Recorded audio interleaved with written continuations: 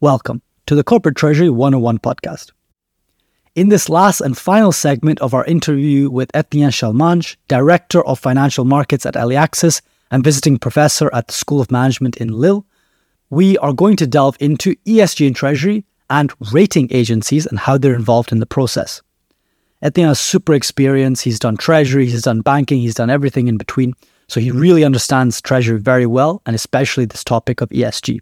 So in this episode, expect to learn what is the role of Treasury when it comes to ESG, what are the right tools to have a positive and relevant ESG impact, what's the role of rating agencies in all of this, where should treasurers look at if they want to have a bigger ESG impact, and some final points that Etienne has around Treasury and ESG. You're going to be amazed with the insights that Etienne brings and just his really cool ability to be able to explain topics in a way that you understand. I learned a lot from this episode, and I know Guillaume did as well, and I'm sure you'll feel the same way. And of course, if you enjoy this episode and the show in general, please do make sure that you have rated us, subscribed to us on whatever platform you're using. As the show grows, we get more and more amazing guests. We've already had a bunch of amazing ones and many more to come, but they all look at how many subscribers do we have. So it's just going to help us give you the content that you're really interested in.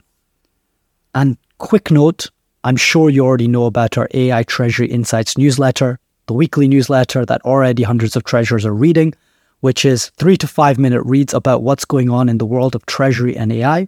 Not only will you actually understand what GPT is and ChatGPT is and what's natural language processing model, but not just in an arbitrary format, you're going to learn it with relevance to Treasury.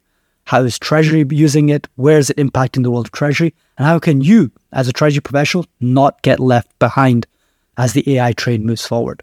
So if you're not already signed up, go into the show notes below where you can find the link. And with that being said, please welcome Etienne.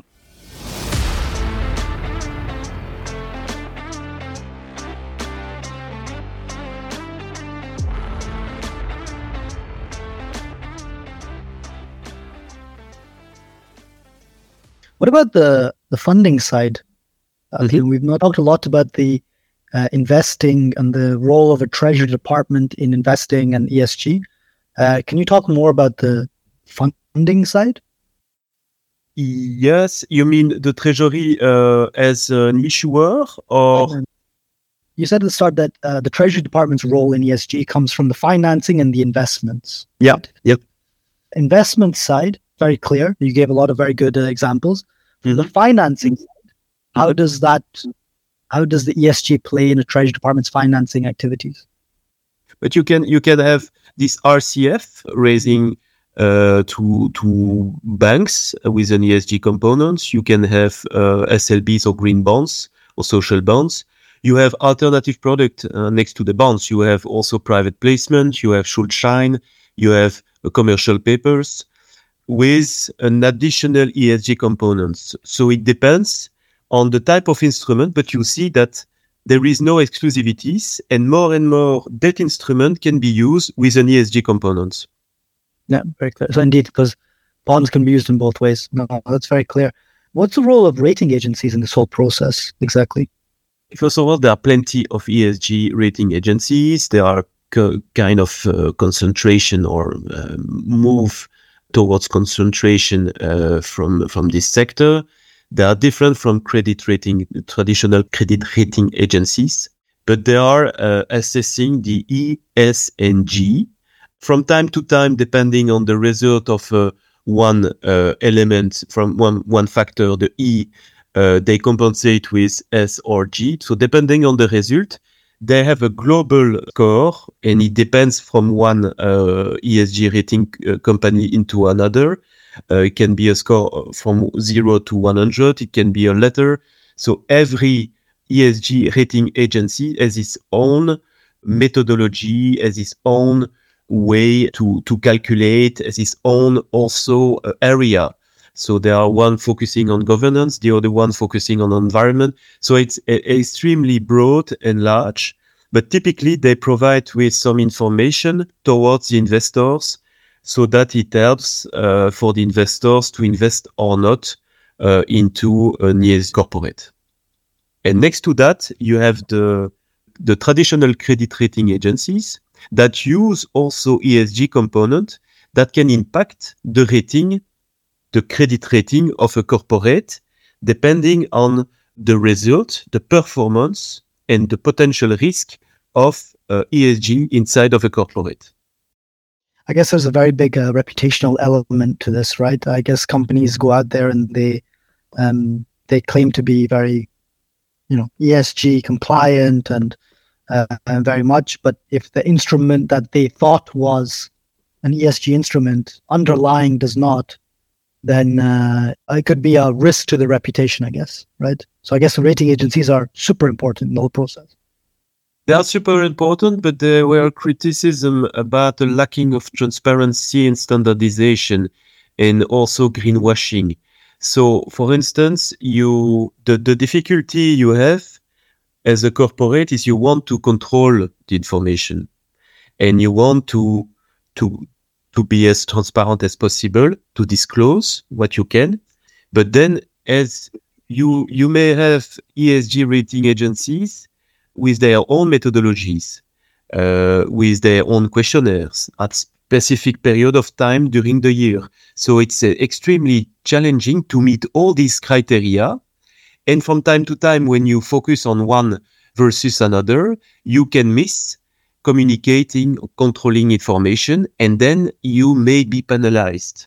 So from time to time, it's also a problem of resource, of providing the right data, of methodologies. And that's why we see more and more regulation to help investors, but also issuers, to have something like standard in terms of reporting, in terms of information communicated, to avoid being penalized. No, very interesting. Very interesting indeed. But yeah, is there anything else that a treasurer needs to know about ESG that we haven't covered until now?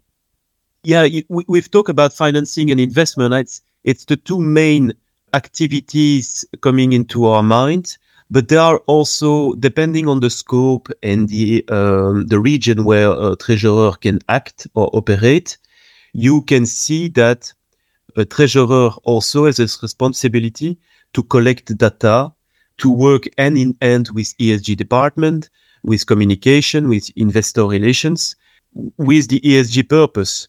So it's also these elements, and we see that it's playing a growing role in ESG as well. You may find also that elements like the monetics or the way trade receivables or payables are typically used can also be improved towards ESG. A concrete example, by avoiding using papers or checks. In some countries, we're still using checks. In favor of digital payment, we bring ESG at work and we improve also the environmental benefits, okay, for a company. We can use also virtual credit cards. So this kind of initiatives is also, or maybe also, the responsibility of a treasurer and can help towards the ESG path of a corporate. And also helps the Treasury Department itself as well, right? Less paper means easier to track if it's digitized, easier to automate as well if you've already moved away from your paper processes. It's a good synergy overall with optimizing your Treasury processes and ESG. It's nice that they work in harmony and not opposing to each other, right? Yeah, true. Are there instances of ESG which perhaps Treasury departments need to make, let's say, compromises to certain costs or certain efficiencies in favor of ESG? Because everything you've described is also beneficial to the company itself, right? You mentioned the ESG funding is also more favorable in a lot of ways. It also drives efficiencies, the paper element as well. Is there ever a moment where the Treasury Department needs to make a choice between efficiency and ESG? No, I don't think so. It goes in hands in hands. So as long as the strategy is clear and the ambitious and purposes of the Treasury is aligned with the ESG strategy of a corporate, I think it goes hand in hand and it won't impact. It will, on the contrary, increase or improve the efficiency and the cost limitation. So I think it's the contrary. It's a positive. It's a positive. But as long as both, so ESG and Treasury are both aligned. No, that's super good to know as well then, right? That you can improve your treasury processes whilst being ethically improving as well. So it's nice that it's win-win. That's what I need. Exactly. Etienne, thank you so much for your time. You're clearly very, very knowledgeable in this domain. If people want to find out more about yourself, AliAccess, ESG, and Treasury, where should they go to find out more? To make a long story short, so I'm Etienne Chalmagne. I have 23 years of professional experience in financial markets and treasury. And there are three pillars driving my career so far. First of all, the financial markets and treasury. So I wanted, and I did, occupy the various functions in debt, in everything related to debt. So I did some trading, some credit analysis, some syndication, and sales. So I cover the whole spectrum of debt. I've always been attracted and passionate by the debt instrument and the innovation. So I managed to trade lower tier 2, upper tier 2 solvency product or tier 1 product. But I also managed to, as an issuer, raise a convertible bond with an equity-linked component, the non-dilutive convertible bond. And more recently, I've been involved in SLB and SLL instruments. So I've always been in touch with debt and in innovation inside of debt. So that's the first element, first pillar. The second pillar is that I've always kept a foot in the academic environment. So I have a teaching fiber, and I started a PhD in 2009 in finance. And since then, I've always taught at university and at business schools various financial courses. So this year, I've taught financial instrument and technology at ESG, the business school in Lille. But before that, I've introduction to derivatives, credit risk management, international finance, so various courses of finance, which bring me the ability to share the knowledge. And that has always been one of the drivers intrinsically to myself, and also a way to challenge the evolution of your knowledge towards teaching to students. And the final pillar would say that I've always trying to get out of my comfort zone. I never started a career by saying that I will stay in the same employer, the same bank, same function. So one of the drivers was also risk-taking. And that's why I moved from one country to another. I moved from bank industry to the corporate industry, from the sell side to the buy side. And I've always been curious. I always wanted to improve and to increase my knowledge. So this is the three pillars of my career so far. We will see how it goes in the future, but that's a short summary. And currently, my function is financial market director at AliAccess, part of the Treasury, headed by Séverine Leblevenec, the global head of Treasury. And I'm responsible for the treasury management, for the funding, and also to transform the treasury. Super good. Thank you so much for being on the show. We'll have your LinkedIn in the show notes below as well, so people can reach out if they have any questions. It's nice to know you teach as well. So that explanations are so good. So thank you so much for being on the show. Thank you very much. Thank you, Etienne.